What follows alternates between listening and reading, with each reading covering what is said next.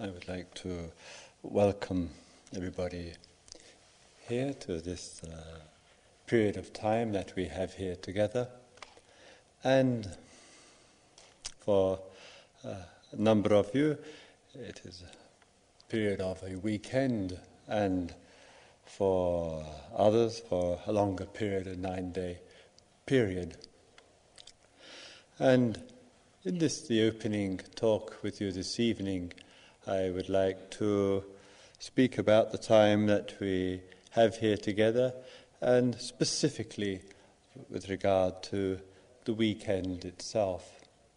And firstly, I'd like to introduce to you to friends who are co-teaching with me over this weekend, and one is Yvonne from Switzerland, who has been assisting me on retreats in Spain and at the Gaia House in England for the last couple of years, and I asked her to come here to Barry so that we might have the opportunity to work together, and with you, of course. And the other person is Jose, who is a regular face at IMS and has also been teaching with me in Europe and in England, which is just beginning to realize it might be European. And usually I am usually on a retreat. I'm sitting on the floor where I deserve to be, but this time I find myself in a chair, and I do hasten to add it isn't because of old age, and nor is it the wish to elevate myself into the guru realms.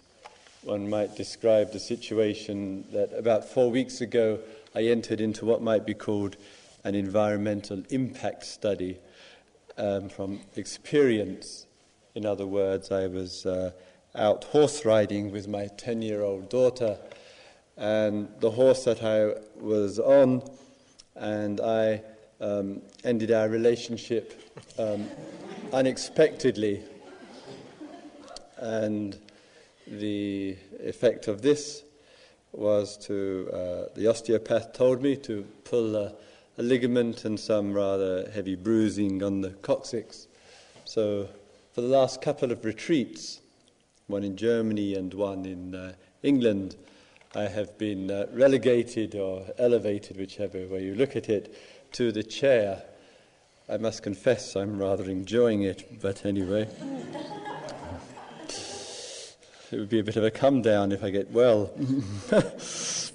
So in this, the opening talk with you, I'd like to speak a little bit about the weekend period that we have here together, and a little bit about the background to exploration, which I do feel in life is very much the adventure of life, particularly if it includes both outer and inner equally.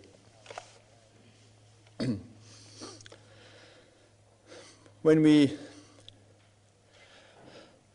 give consideration to the totality of life, it's not at all unusual for us to find ourselves sometimes moving backwards and forwards with regard to the location and the expression of our values. And there has been a long time, almost antagonism between what does it mean to look into oneself, and does looking into oneself in some way take time away from the environment, take time away from the world that we live in. And then there are others who, while giving care and time to the world that we live in, do feel that there is an active neglect taking place of the inner life, and therefore bridges and understanding needs to be found between what we refer to and call outer and what we refer to and call inner. And of course, when we look at our world, we can look at the influences that help shape our world, and particularly at times when there are elections and the processes of democracy, if it can be called that, are taking place, then sometimes we do look at the world which we live in, and we look at the impact that human beings and sections of human beings have upon the world, both near and far. And quite often we would perhaps describe to ourselves and to each other the consequences of human behavior in the form of political decisions, the results of economic analysis, the values for growth, and the priorities that are given in various forms of concerns, wealth distribution, use and abuse of environment, etc. And we see sometimes we don't actually interpret in that way, but we look from a more inner level, a psychological model. And sometimes we will say to ourselves and to each other that the world that we live in is really the result, is the effect of how human beings relate and interpret life. And the various forces of selfishness and greed, violence and aggression, fear and anxiety, all find themselves as psychological, emotional components impacting upon the world, and kind of impact, in a way, damages the environment, damages the ecosystem itself. And then sometimes we are forced to stop. We are forced to look at the fact of our existence. And we find ourselves sometimes living and having to face our own contradictions in life, where we call for change from outside of ourselves. We expect a great deal from the leaders that we associate with. We make demands upon them, and we find sometimes we, on a perhaps smaller and less influential scale, also live in much the same way. In other words, the forces of selfishness, of greed, aggression, fear, anxiety are working and operating inside of us as well. And so it's not surprising, really, that sometimes we have veered, in sometimes caring ways and sensitive ways, towards doing something about the world that we live in, and that can and does show itself in the forms of activities of body, speech and mind. Feel the three major areas of activity: body, speech and mind. And sometimes we have said to ourselves, I need to step back from all of my doing, all of my day-to-day concerns, whatever my roles and functions are in life, and just look at the point at where I am at in this period of time. What's my life like? What kind of human being am I? What way am I participating and expressing myself in this world? And I don't think that in any way, if I may say, is a kind of time away from action. I don't regard that as being a kind of withdrawal process into a specialized environment, and then from a specialized environment one goes back into the normal social or natural or city environment in which one usually lives. I think such ways of thinking tend to divide our world up too much and too easy. And I would say that you and I, as far as healing goes, healing the earth, as changing the psychological and social climate towards an integrated life is one which must equally include this particular environment as much as any other. Healing and well-being, insight and revelation can occur anywhere. So I don't think of coming here for myself, and hopefully you don't either, as a kind of withdrawal from normal circumstances of life into one situation, and then after a couple of days or 9 days withdrawing back out of it. Life is going on equally. It doesn't know such divisions anywhere. There's no withdrawing from life, separating from life at IMS or anywhere else. Just life has this unusual and rather precious, perhaps vulnerable capacity to reveal and show itself equally anywhere. Right now we are here. No withdrawal, we are here. This is our immediate environment. Healing can take place here. Insights, revelations, here.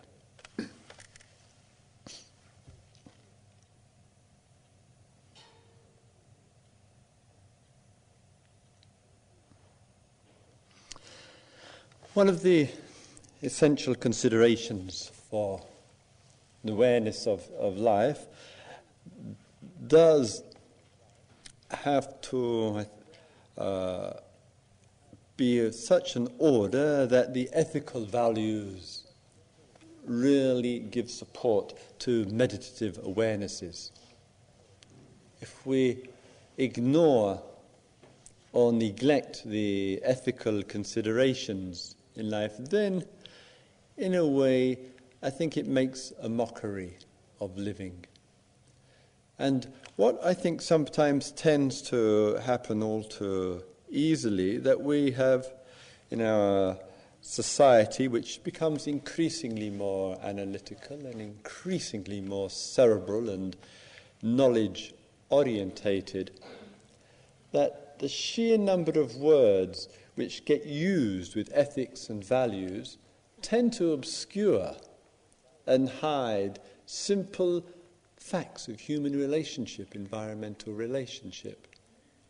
And we know that there is tremendous arguments and debates on the sometimes complicated life and death issues, beginnings of life, ends of life, where the line is, where it isn't, who makes the decisions, etc., etc. And I think sometimes it can be extremely difficult and rather painful, and certainly sometimes quite confusing. And I think rather than get lost in a lot of sometimes the excesses of cerebral interpretation, that there are guidelines for us which we might reflect upon, not as moral injunctions in life, but to look deeply into our heart and into what that means. And that includes, of course, the areas of undertaking the commitment to be free from destruction of life, the killing of life, the taking of life, the giving of support to the taking of life. Undertaking to be free from stealing, and that essentially means that which one sees and understands to be in the ownership and in the possession of another. Undertaking to be free from sexual abuse, and that those forms of intimidating behaviour which cause considerable pain in our world to other people. Forms of speech, lying, speech, the corruption which can take place. And the fifth one, the abuse of alcohol and drugs. And what we see with these basic ethical guidelines, common of course and frequently espoused in the Buddhist tradition, is that each one of them, in fact, is a kind of social statement. It's a kind of statement about a person's relationship to their environment. And if a person says to themselves, I want to live in a world which is free from killing, stealing, sexual abuse, lying, abuse of alcohol, drugs, I want to live in a world like that, and that is a value, then I think we need the support both from inside of ourselves and outside of ourselves, that the value can be manifest, can actually be part of what we live. And it is no easy undertaking when we are challenged with one of those, to see whether that within us there is the awareness and the dedication to making that part of our environment, that value, to embed it in the environment. And sometimes we see that it needs a great deal of sensitivity and understanding as well, because of the power of self-interest, because of the power of insecurity, because of the power of addictiveness. And that also has to be understood sensitively and respectfully with regard to the concern for such ethical considerations. Sometimes we keep them simply by not having to be hassled with any of them, that they don't actually have to be a consideration in our life. But I'm sure at different points in our lives we are faced with decisions with one or more of them. And as the Buddhist said on a number of occasions, the gold gets tested in the fire.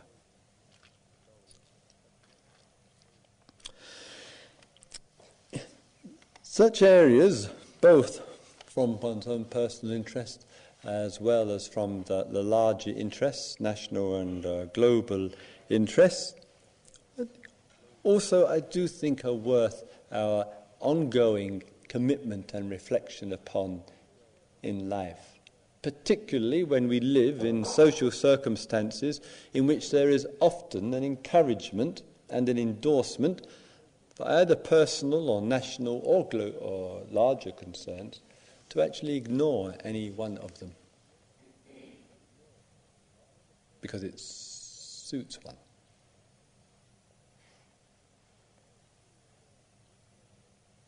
So spiritual awarenesses in life, in a way, is to explore, to go deeply into life, and even to be willing to explore what it means to go beyond the ground, to enter into the ground, into the field, which goes beyond what suits one.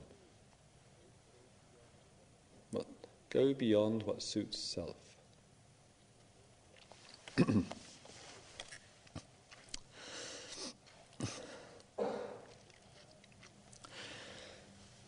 With regard to meditation, which I suppose I would have to say this, being a meditation teacher, regard as being somewhat indispensable to a life of awareness and a life of insight. And so when I speak of meditation, I don't specifically have in mind the form, method and structure and technique, suitable as it might be, but rather a meditative awareness in life in which we as human beings are willing to make time to see the emptiness of our roles. This is what I call meditation. It's the dumping of one's self-constructed appearance. And sometimes, just as in here, as a reminder to us as well as elsewhere, the various roles that we carry in life really don't have any real relevance. We may have a role as a parent, we may have a role as a teacher, as a partner, employer, employee, student, and various other roles and commitments that we have. We notice with perhaps an alarming degree of repetition. Much of our obsessing in life and our preoccupation in life actually hinges around our particular roles. We have made with each other unfortunately, a huge fuss about the roles that we have. Constantly going on about them, constantly dialoguing about them, constantly complaining about them, boosting them up, living in the pleasures and the fears of them. And it's like sometimes we don't know any life except the life tied in with the role. So meditative awareness is those moments, and they might be brief or not depending on one's realization, those moments when the role counts for absolutely nothing. Absolutely nothing. And sometimes, indoors and outdoors, sitting cross-legged in the chair, drinking a cup of tea, getting out of bed in the morning, taking a step when one foot touches the earth, all the accumulation of role and identity upon which self depends for its existence doesn't seem to be of any essence. And sometimes we are touched in life by a certain quietude of being, a certain silence and stillness, in which the mind in its movement and its role obsessing simply seems rather empty. And those moments are very precious moments in life. Sometimes, as I say, we forget this. We are so tied up with what we are doing, even doing good. And spirituality is concerned with going beyond doing good. It's deeper than doing good. So now, being here, just in actually stepping into IMS, and for some of you it would be the first time that you have been to such a retreat centre as this, such a facility of this, and it would seem a rather strange climate to be living in and to be moving into. And sometimes, of course, the initial impact upon your senses will count a great deal. And it's not unusual, for example, with the Buddha image and the flowers. I don't know whether they're real or plastic, but other decorations around the facility here that, as someone commented, it's a rather ugly Buddha image. Well, it's just another one of countless on this earth. But I do wish to say, certainly as far as I am concerned, that I have no interest and never had, not even when I was a monk, in promoting Buddhism. And therefore these various Buddhist artifacts, which are quite beautiful and I enjoy and appreciate to see, I don't think have any particular relevance to what we are here for. They might be reminders of something spiritual, something deeper in life, if they are well and good. If you regard them as a distraction, please, at best, just think of them as rather nice pieces of art. And therefore spiritual life comes out of the depths of a human being, might manifest in different forms, and one would like to think that the artists who have done such fine work and might add anonymously, as has always been the tradition in the best of art of the East, is hopefully coming from a deep place inside. And there are many other ways in which deep concern and deep creativity can flower. But for that depth to flower, we have to give up a lot. A lot.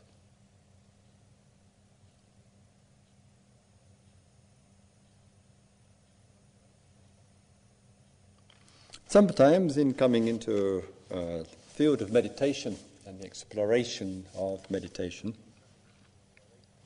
We may arrive with various motives and various intentions for being here. And a very vital point of an exploratory and inquiring life is certainly one, as the tradition has very wisely said, to be really acutely aware of our intentions in life. Intentions matter a great deal. It's not just what you and I do with our life, significant as it is for the effects on the world, on the environment, but also it is the intention which we bring to it. To give you a very small example, just over a year ago, though it's already slipped far too quickly back into public memory, there was, of course, the Gulf War, and of the many countless numbers of tragedies that took place before, during, and after the war. And as Herzog, the German film director, who made an extraordinary documentary on the environmental impact on Kuwait, he said in his very somber, somewhat heart-rendering documentary, which has been broadcast over most the networks in Europe in the last year, his comment on it was, he said, Kuwait became Satan's national park. And when one saw, as you will have seen, the film and the tragedies of that just from the media, pictures and news, you know what it means. And there's one point, just on point of the intention and the awareness. One Iraqi soldier, I read this in one of your US magazines, one Iraqi soldier, badly wounded, was brought into a field tent and was being carried by a couple of young US soldiers. And the surgeon, major in the US Army, came out of the field tent and turned to the private young soldiers, bringing them in, and said, "Oh, you've brought in one of the enemy, have you?" And this young soldier, teenager, 18, 19 years old, turned to the major and said, "No, sir, I've brought in a human being."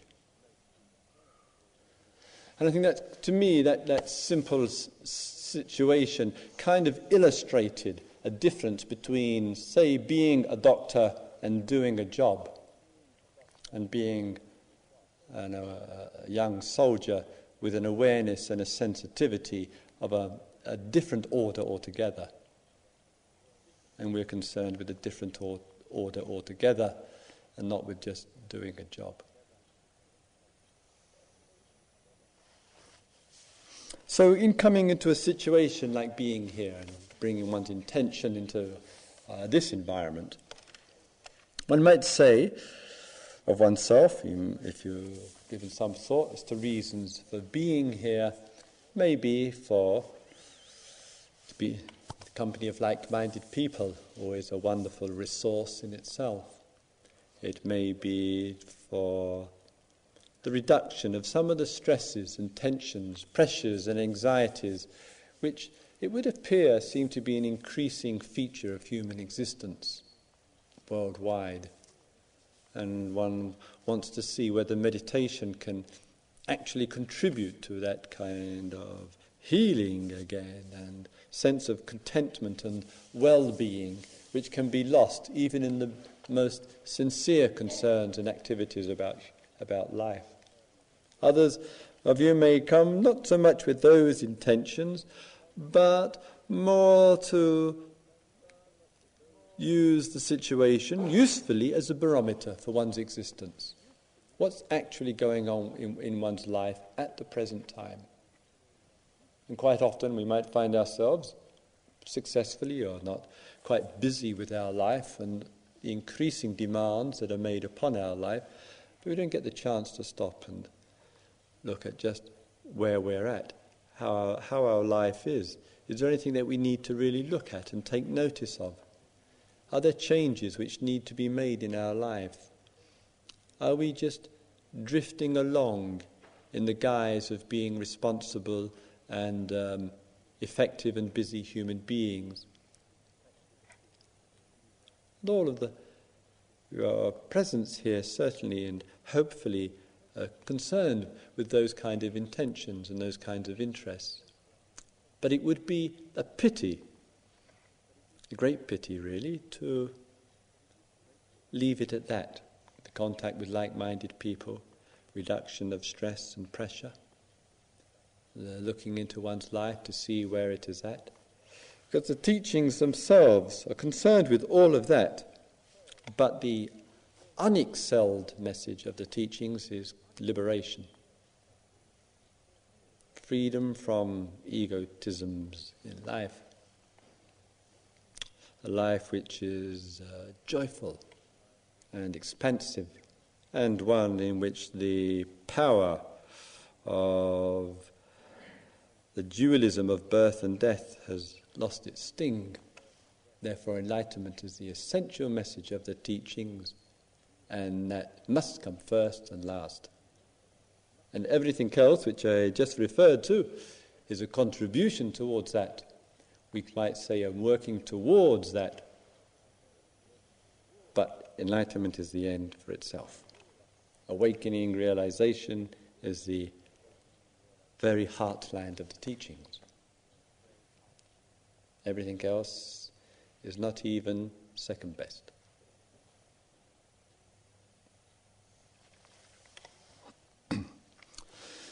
During the weekend, and of course in the days after, we will endeavour to give plenty of meditation instructions and as clear instructions as possible for all of you who are reasonably new to the field of meditation. In the sitting posture, it doesn't matter whether you use the chair, whether you sit cross-legged, whether you use a stool. And I can talk from experience on all three. It doesn't make a scrap of difference, honestly, what position your legs are in. If the shape of the legs has got something to do with enlightenment, we're really up the creek. So please decide for oneself which is useful and appropriate. It's the useful contribution that there is some stillness of the posture. And if you are feeling alert and awake, the eyes can be closed. If you're feeling some waves of tiredness, then the eyes can stay open. And initially we just give care and attention to the breathing experience, really in touch with inhaling and exhaling. And that is from the moment that the air enters the nose, goes down into the lungs, feeling the air element. The body drawing in the air from the environment and releasing it back into the environment.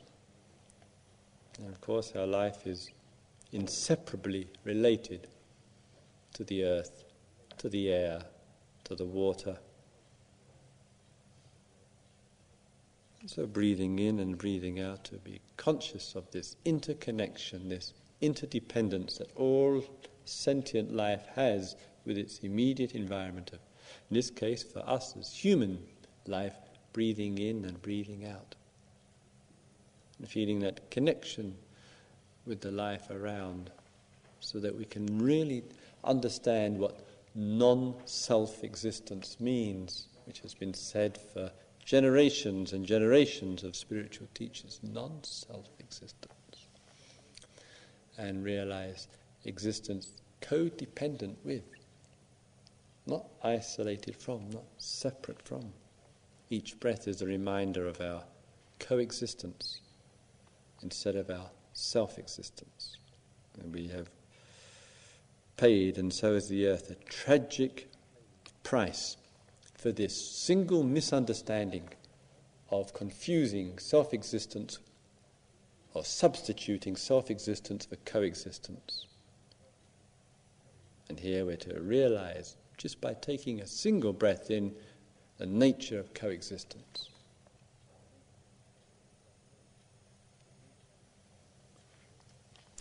And other times in the day there are walking periods and some small group meetings and food, of course, and other activities during the time.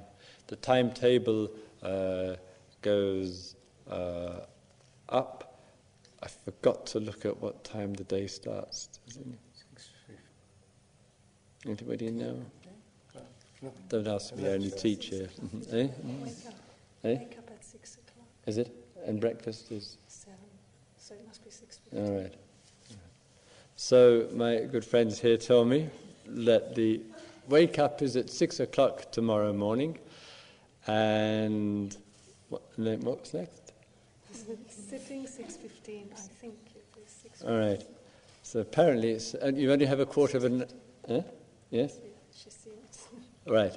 So the agreement is that at 6 o'clock the first bell of the day goes, and then there's a group sitting at 6:15, and then breakfast is at 7 o'clock, and then the day gets underway with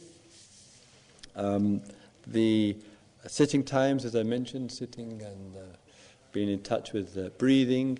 After the breakfast tomorrow, there's a work period, and then that's followed by some silence and sharing in the first sitting after breakfast, and I'll speak to you more specifically about that at that time.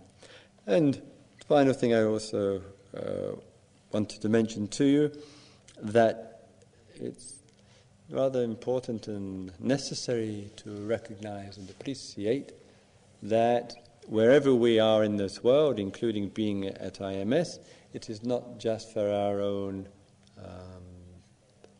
self. Not even possible.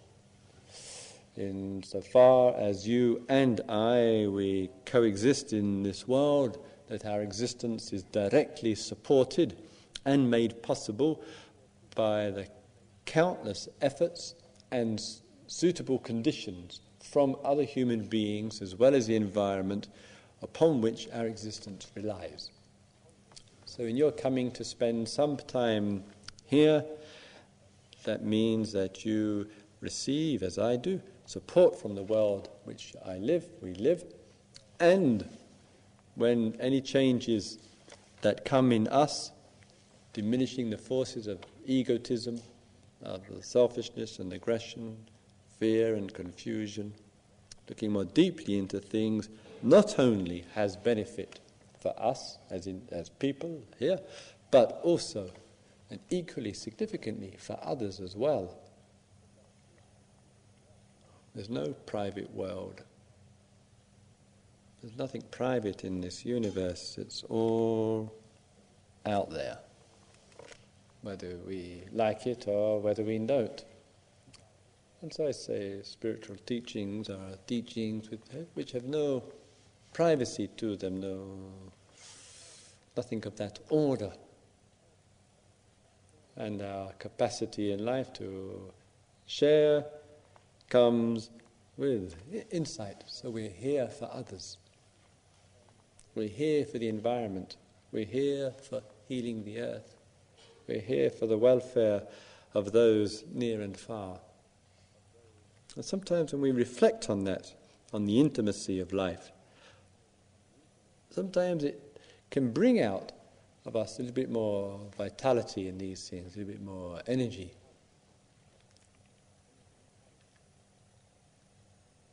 So let's give full care to our time here.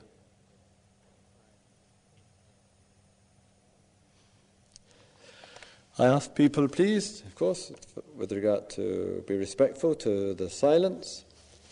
I ask people not to engage in reading, though there's quite a useful and extensive library there, and there's much which is of value in the reading world, for sure. But I say, during the time here, if you would please to put all of that aside, so to maximize one's being in the world, maximize awareness and mindfulness, and not to be absorbing the information from the written word.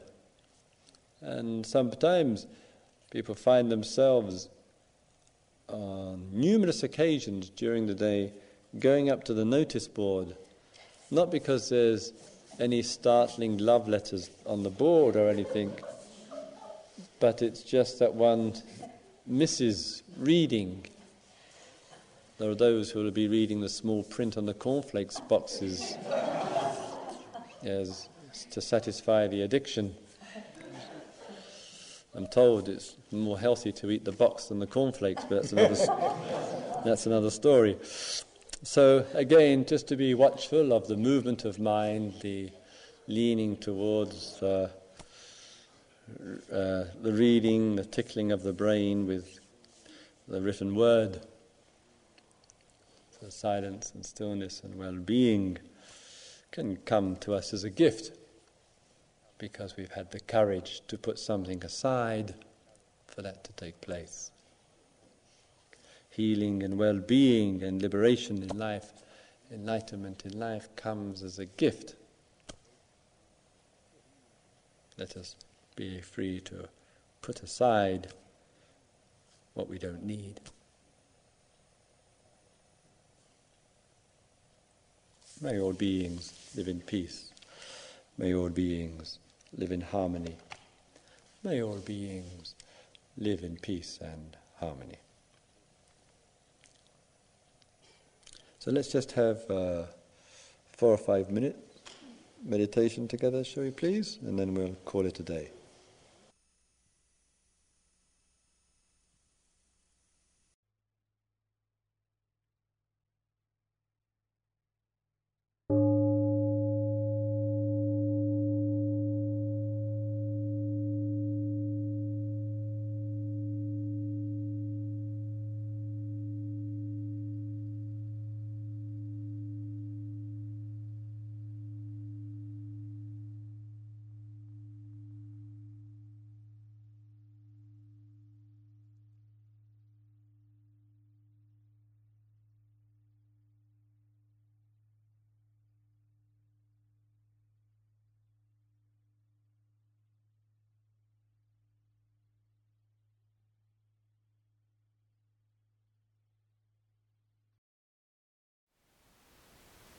Thank you for listening. To learn how you can support the teachers and Dharma Seed, please visit dharmaseed.org/donate.